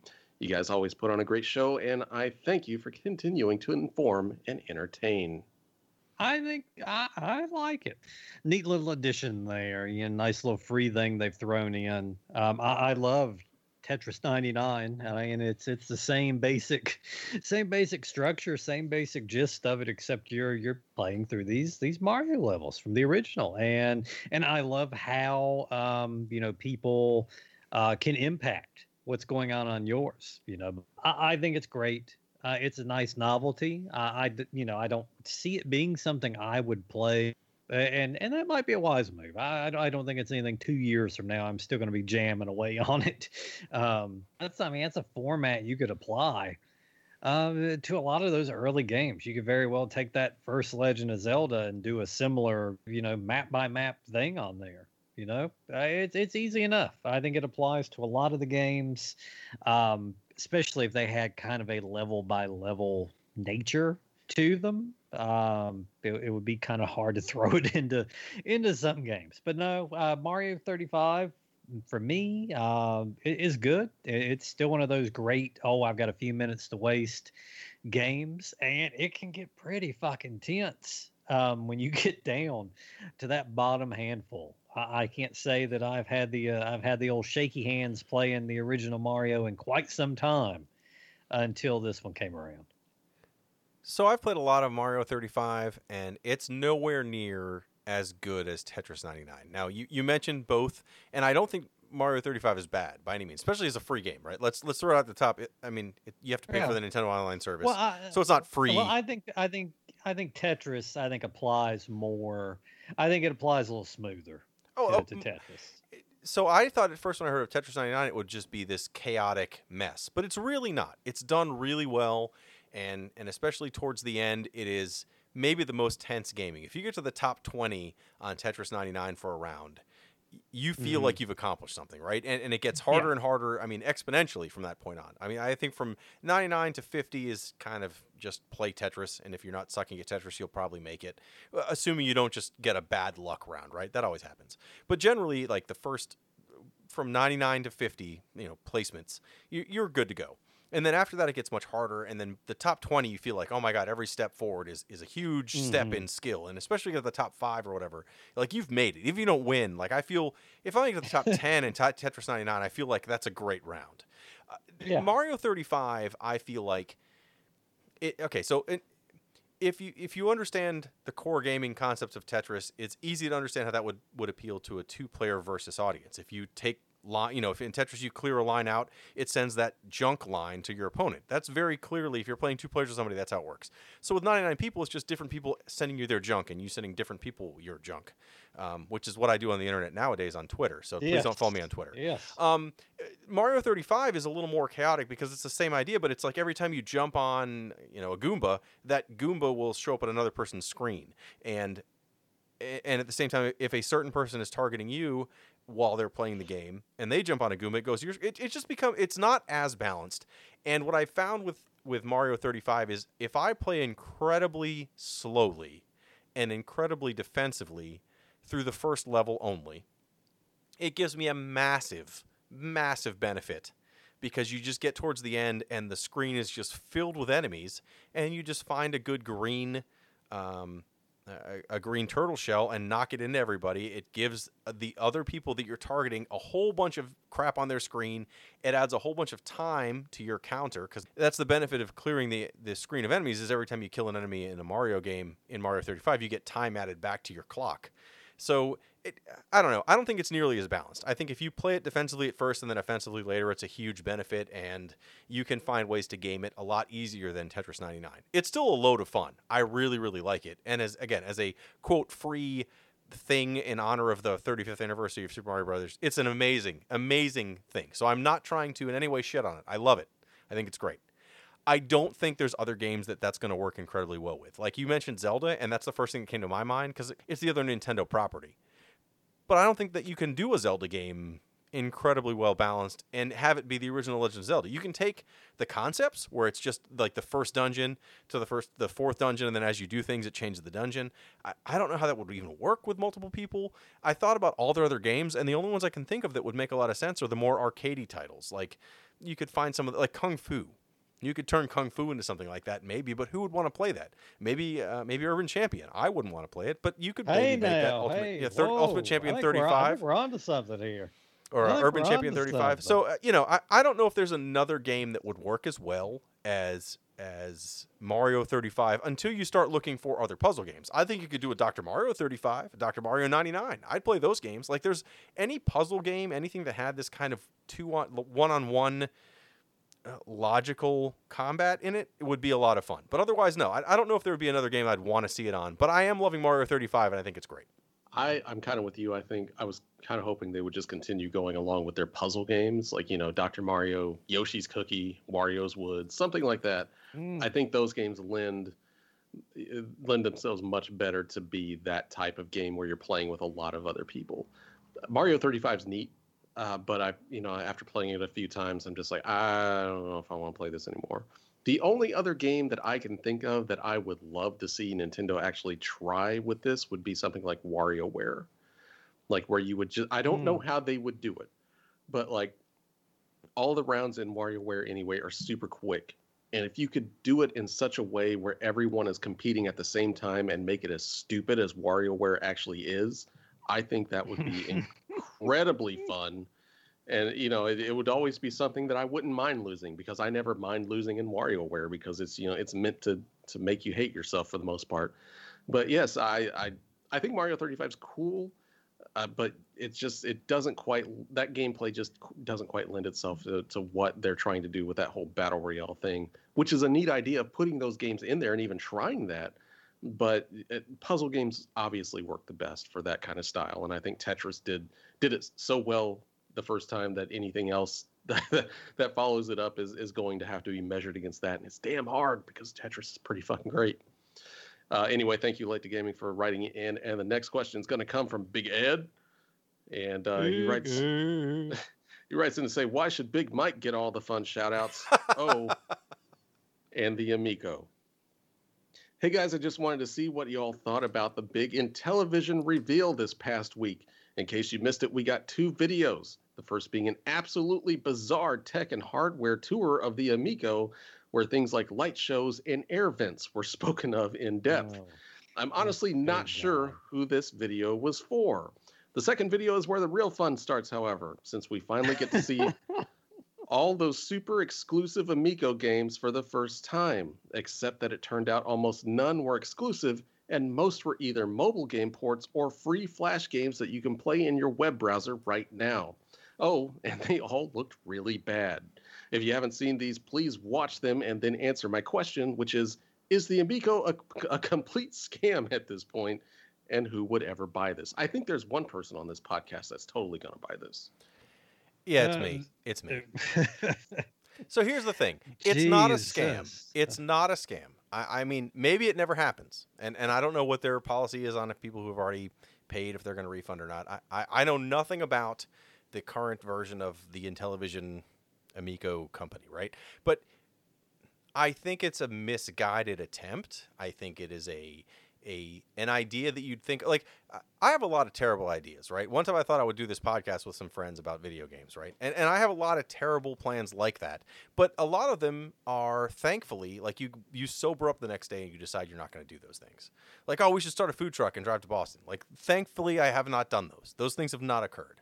And I think the Amico is very much similar to an idea that you'd come up with, and then you share it with people in the same tiny bubble that you are, and they're just as excited as you are about this idea, without thinking, like, does this thing need to exist outside of the 10 people in this room? Like, would all 10 of us love this thing? Sure. But does it need to exist? I don't know. And then past that, they just kept building on it to where now, like, I think the system is $200. I may be wrong on that. It might be more, but I think it's $200 for the system. And we watched both. I think we all watched both of these videos that were mentioned. There's a tech video that gets into the most pointless details of a system as far as I'm concerned. Like, yes, I know that the PlayStation 5 looks like it's huge, and that the Xbox Series X, what the hell is the new Xbox called? It's got some crazy name that I can never tell which Xbox is which. Yeah, you got it right. Xbox Series X? Yes. I didn't even write that down. Good for me. 5 points for me. But it looks like a toaster. It's giant. It is a massive box. Both these things are huge, and I think they're kind of ugly and they're unseemly. Where the Amico, the video is about, oh yeah, it's this tiny unit and it stores the controllers inside the unit itself, which is what the original Intellivision did. I understand what they're aiming for, but then they also discuss how the airflow is a natural airflow based on the way the system is built, and then it gets into all these little details that people that are going to help you fund the system may think are amazing. But people who are buying the system to play could give two shits about. It does not matter. And I don't know why they had a whole video on it that they shared with everybody instead of just a bunch of games. Now, we watched the second video, and my thoughts on the second video are exactly what you said. Most of those games are either non-impressive, or they're things you can find on Steam or iOS or Apple Arcade, with some minor tweaks to say that they're exclusive versions of those games. The ones that I would say are in any way exciting are the games that they pulled from the original Intellivision lineup, like Night Stalkers, Biplanes, that was in triple action, their Astro Smash, which admittedly does not look great, but I loved Astro Smash. The Advanced Dungeons & Dragons, Cloudy Mountain, or whatever they're calling that version, because I think they lost the AD&D license. Those games redone with new graphics and some kind of multiplayer tweaks so that it's set up to be something you only want to play with other people look really, really cool. And the idea originally was that they'd be $35 a piece. And so if I had this thing in my house that I could pay $3 and get an upgraded version of a game that I played when I was 3 years old with my dad to play with my kids, even twice, it's worth $3 to $5. But the rest of what they're aiming at, I mean, to aim a console at a dude my age with kids that were my age 35 years ago that wants to play the same games he played with some modified tweaks is the dumbest audience you can aim at. Oh, Jesus Christ. If I want lights, I'll go out and buy fucking lights. I don't need my console to put on a damn light show. And yes, and I'm watching this video, and I'm getting just progressively more and more annoyed as it goes. And who's supposed to sit through this? Yeah, maybe this is an investor thing, but to present this to like people, people that know anything about games, they really don't give a shit. They're not interested in your thing anyway. And I guess new people you're trying to pull in with your non-intimidating fucking light covered box. They don't know what the fuck you're talking about. They don't know what you're rattling about. And these games look horrendous. And yeah, and some of these games, if you like them, you don't have to wait. You can go play them right now elsewhere. And good lord, and this is where Earthworm Jim's coming to fucking die. Also, He his died in funeral's gonna be Earthworm Jim held on this 3D. thing. He's coming back to And die well, again. they dug the corpse up and they taped the broomstick to its back to prop him up. And he's gonna die again on here. And I don't know. And is it a scam? Just because not all scams are things that don't get released. It can still get released and be a fucking scam. And that's what good lord. I'm baffled by this one. I really am. I don't know how this thing can exist at that price point now. And I don't know, you pick one of those up and write into us and let us know how it's treating you. I don't expect to hear anything from anyone. Well, I promise you, Billy, if it does actually get made, I will own one. I'm going to own one, unless, of course, I can't afford one. If it goes up from $200, I will probably not get one. But if it comes out at $200, I will have one. I'll let you know what I think. And I really do like the idea of having an Intellivision game system in 2020/2021, I guess, because it's not coming out this year, that would be able to let me play games on the of the original Intellivision format with slightly better graphics or way better graphics, but still have the same mechanics that I can just play. To me, that's appealing, but that's such a narrow market. Like, I know that I am an asshole with $200 extra laying around that I'm going to throw on this thing. I can't say it's worth it if you have not played the Intellivision previously. I don't know why you would target this at anyone who had never played the Intellivision. It is the most bizarre concept that they're really pushing forward. Man, watching that gaming reel was certainly a thing. I mean, I think I told you guys it looks like they have made a console exclusively for all of those Walmart like shovelware games that sit over there, kind of besides the console games. You got like Dinosaur Pinball or something like that. It looks like it is a console made exclusively for those games because that's what everything looks like. Especially when they started rolling out like Cornhole and things like that. Oh, the Cornhole was the worst. That was the worst reveal.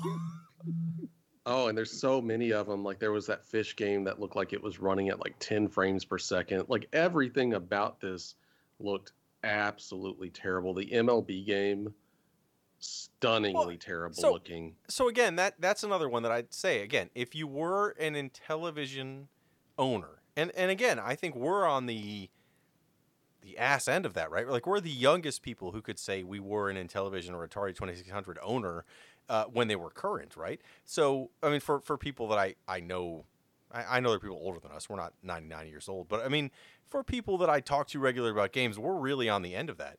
And that MLB game, like, that was the biggest thing with Intellivision at the time, was their sports lineup was compared to, again, Atari, because that's all you had to really compare it to. Yes, there was Odyssey and the Vectrex and all these other games, but in the market, you had the Atari 2600, and then the Intellivision was trying to compete with that. And their sports lineup was way better. I mean, worlds better. On a level, it's like if you compared Nintendo to PlayStation for sports, right? It's not the same playing field at all. And that's kind of how Intellivision felt for sports titles. You look at football and you look at baseball. Like, Home Run on Atari was their big baseball game, right? And it was a baseball game with 3 players on the field, a pitcher and an outfielder and a catcher. Like, there was you didn't have a full team. And then all of a sudden you play the Intellivision version and you had 9 people in the and playing in the field plus the batter, and it just looked like an actual baseball game. Yes, it was very crude compared to what you'd see today, but those sports titles were a world above, and they had the actual licenses. Like, there were no Atari games that had the MLB license, and yet Intellivision got all those actual sports licenses. And even if it wasn't from the MLB, they got the MLB Player Association as their license. So they had actual teams and actual, kind of like the clout to be a real sports game. So that was a huge deal. But again, if you weren't part of that background, then you just wouldn't get why that's a big deal. So yes, I get what you're saying, and I think you weren't in the same boat as me, which is why you don't get why that's a big deal. But again, no one else is either. I'm the only person that I think I know that would defend that concept, and I'm only defending it because that's how it was, not that I think it's a good idea. Well, at least it's not the Atari VCS. Well, of course, no. I think it's going to come out, and I will play it and tell you about it. I don't think it's a scam, but I do think it's a terrible idea. Yes, we will see how this goes. It did get delayed into 2021, so maybe at some point in 2021 we will actually have the Amico here, and we can, well, at least Jeremy P can tell us how it is. But yes, anyway, thank you, Big Ed, for writing in. And our next question comes in from Ben B, and he's writing in about Jet Set games.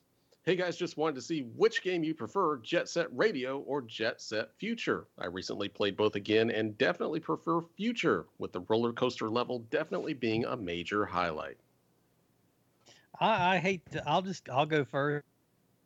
I hate to break it to you. I've only played Jet Set Radio. I have not played Future. I don't have a dog in this fight. I will say very kind things about Jet Set Radio, though. I did enjoy it. I thought it was a very interesting game. It had a great look to it.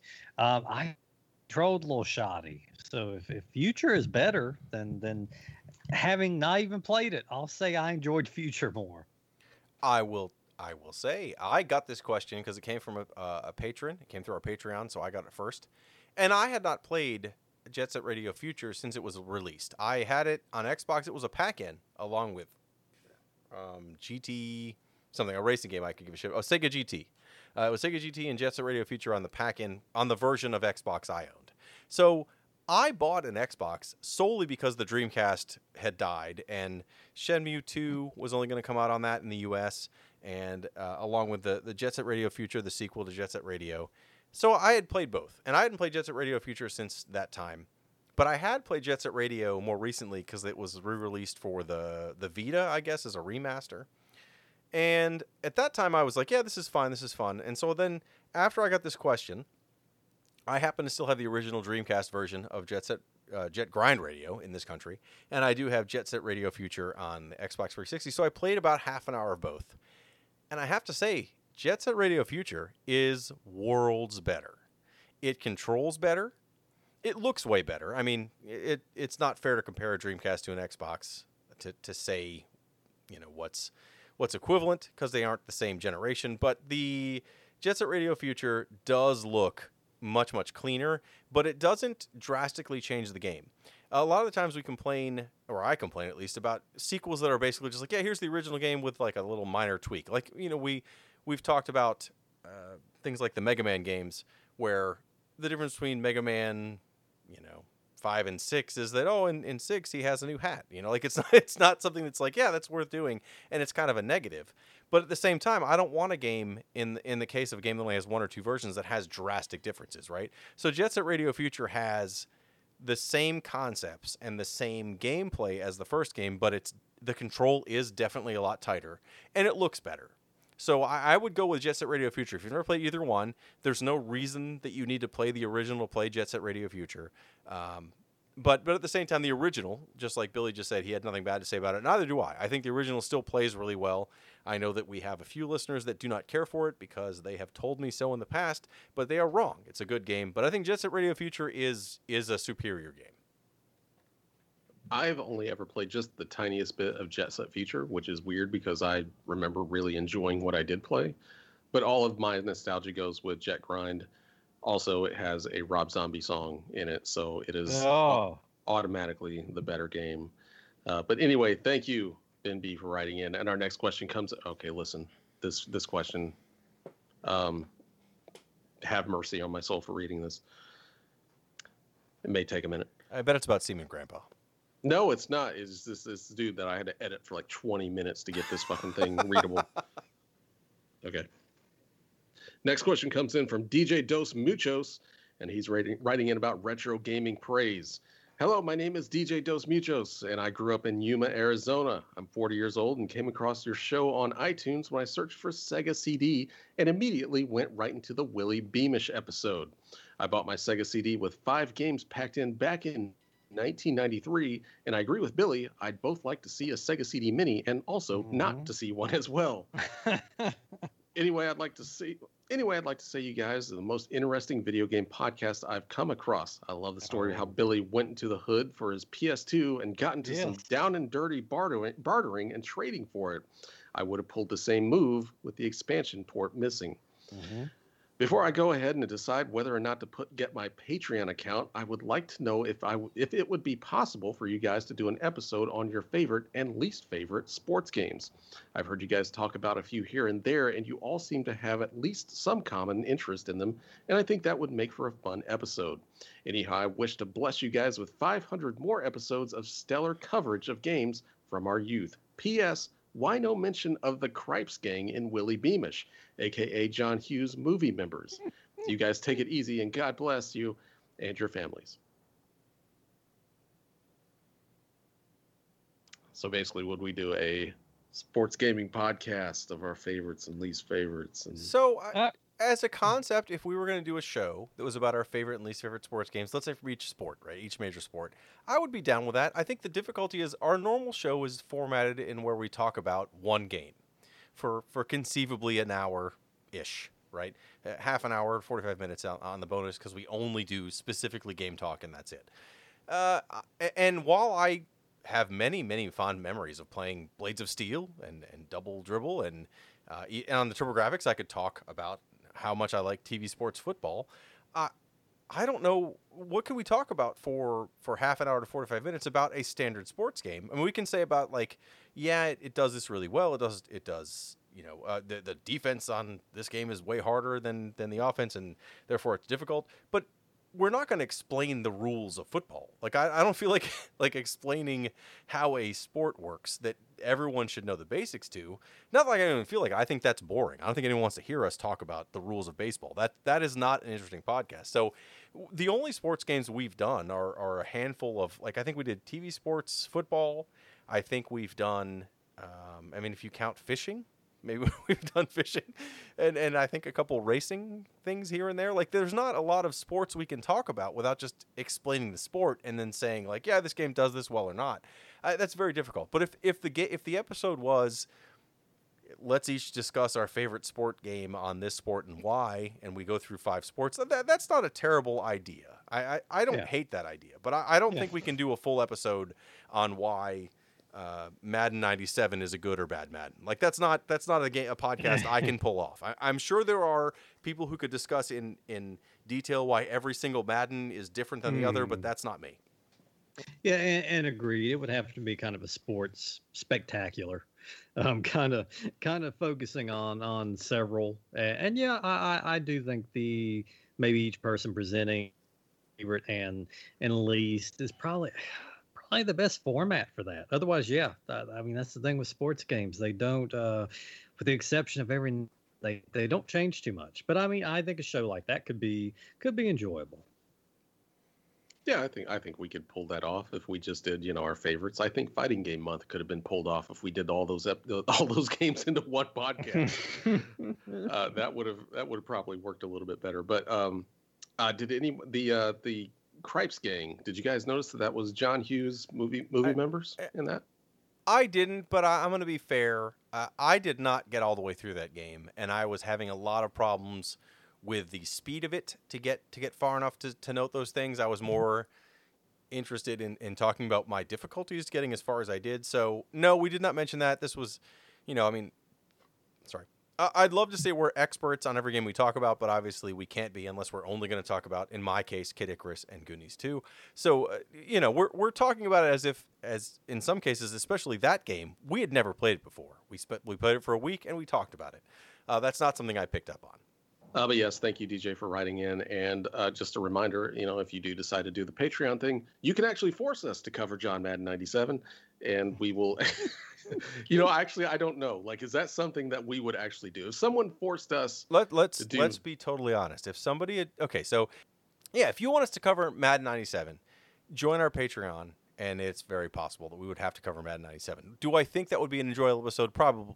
An enjoyable episode? Probably not, but we can do it. We would cover any game you'd like within the systems that we can cover. And that's part of the benefits of joining the Patreon. All right, again, thank you, DJ, for writing in. And our next question is from Joey M., and he's writing in about Castlevania. I don't remember what episode it was on, but Jeremy G once went on a rant about how he was hoodwinked into buying the Japanese version of Castlevania Symphony of the Night, and how miserable of a time he had trying to figure it out without being able to understand the text. Well, good news, because he might have the last laugh after all. Go on eBay and see what people are paying for the Japanese version these days. Not far off from the American version, which is already now in ass-white money territory. Sometimes there's an unexpected bright side to import gaming. Yeah, it's really weird these days. It is completely flipped from when I was importing games back when I was, the whole like PlayStation and Dreamcast era. That was when I was really big into imports. Like that back then, just about anything you would get would start at around $80, and Symphony of the Night was around, I think, around 80 to 100 when I got it. These days, though, that has completely flipped. Anywhere me and my brother go on the weekend to like these video game stores and things like that, imports are dead cheap these days. Like you can find numerous Super Famicom games, import PlayStation, Saturn games, even like the good Saturn games, like all the Capcom games, things like that. All that stuff, only goes up to maybe like $50. And then in the same case, just right down the way, you've got Marvel Superheroes for the PlayStation 1 for like around $150 to $200, which is just insane. So I would almost say if you want to get into a decent import collection these days, check out or a decent retro gaming collection, check out import games, because that's where you get the cheap shit. And if you can get by the the Japanese and all that stuff, which you can easily do through the internet, check that out. You also get like way cooler packaging and instructions and things like that. I don't know if you guys really ever got into import gaming at all, but it's dead cheap these days. I didn't. I was never into import gaming.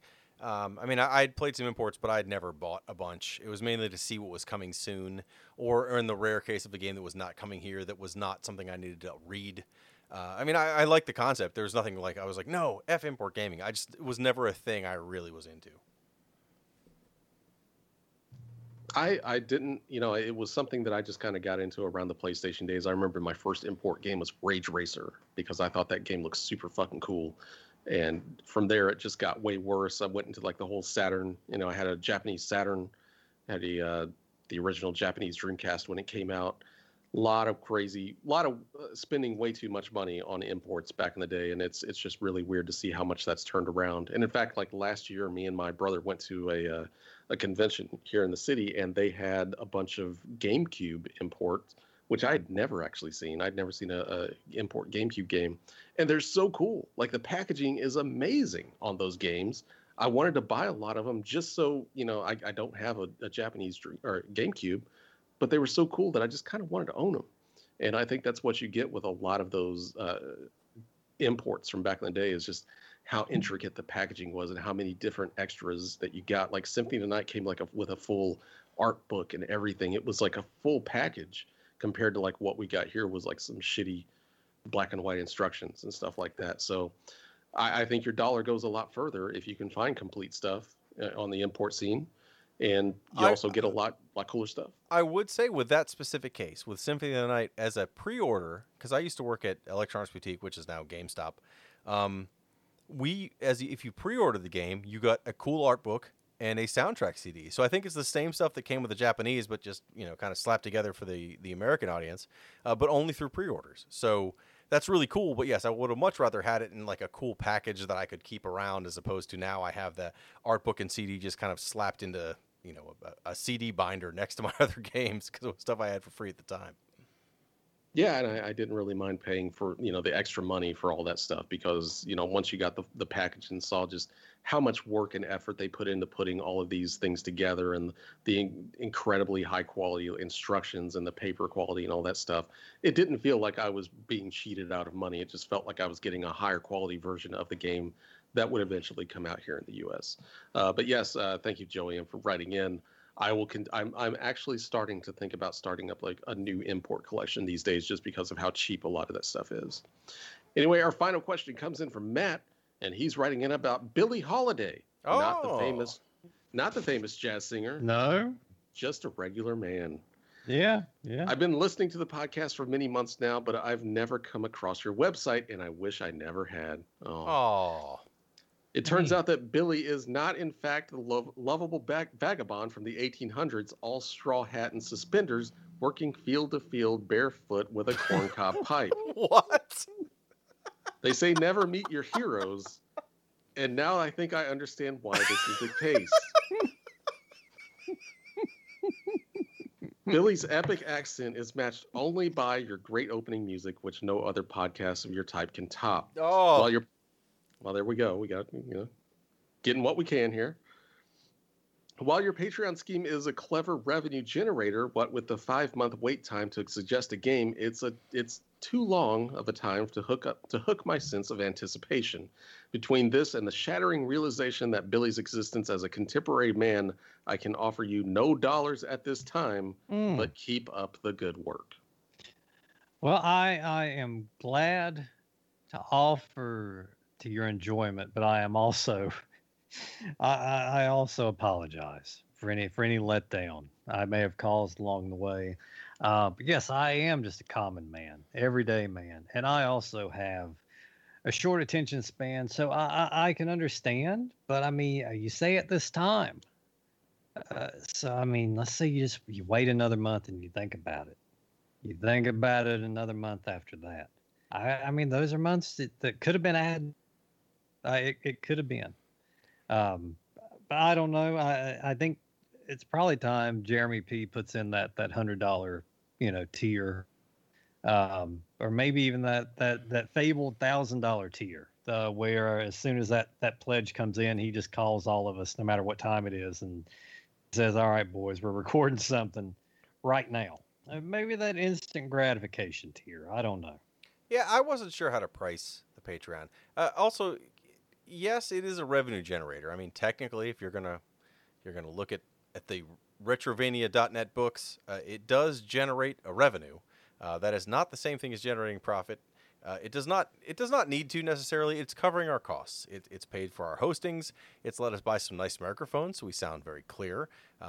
Many things we've needed to make this a consistent podcast is what the Patreon money goes towards, and we're very, very appreciative of it. I mean, we'd probably still be a podcast without it, I suppose. But the other part is, if you want to join the Patreon, you get a guaranteed 2 extra bonus shows a month that you don't get any other way. I don't repost these with edits, or I don't take things out of it and just say, oh yeah, you get this for free now, and it comes up later, 2 months later for everybody else. The bonus episodes, which now we're at like 30 and counting, are completely only for patrons. So if you like the show, I recommend it that you put some money in and get these bonus shows. But at the same time, I understand. This is not important, but I recently have lost my current job, and that is not a problem. I'm still existing, and I will find another job someday, and that's great. I do not expect this to become my the way I afford to live, but I understand that money is tight for many people, or that this isn't that important to you, and you don't want to pay money for this. I listen to probably 50 to 60 podcasts a month, as far as different podcasts, and I only put money into a small handful of them. And it's not that I don't like the others, it's that you have to pick and choose, right? So look, if you like this podcast, please keep listening. That's all. I hope if you enjoy it, you like to continue listening, you will continue listening. If you do happen to want some more of this podcast, we offer it. That's what the Patreon's for. The Patreon lets you get 2 extra episodes a month, and you can listen to them, and they're only going to be available for Patreon members ever. If we ever post anything on both, it's posted ahead of time. Hey, this next episode's going on both. And that means you also get a bonus episode that month. Like, there's always going to be 2 free episodes for every Patreon. As far as picking the episodes, it's not that there's a 5-month wait. It's that if I said, hey, give us $20 to cover a game, we only do 24 main feed episodes a year. And I was afraid, despite that this is a winner's problem, is that we'd get too many requests if we just said $20 or whatever for people to do games, and we'd never be current. We'd always have a bunch of backup requests from patrons, etc. in the can. And while I would love to only have patron requests, I would love to only have patron requests and make this happen, that we're not going to keep up. I don't want anyone to think we're ignoring the request. I also would love to cover games that maybe you haven't thought of that we really want to cover.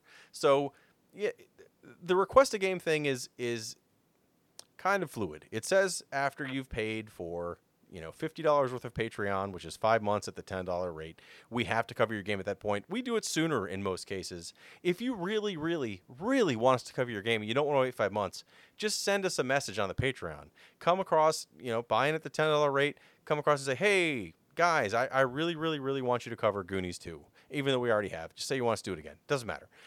And I'll talk to you about it. We can discuss it. If the time is a problem for you, that's fluid. But really,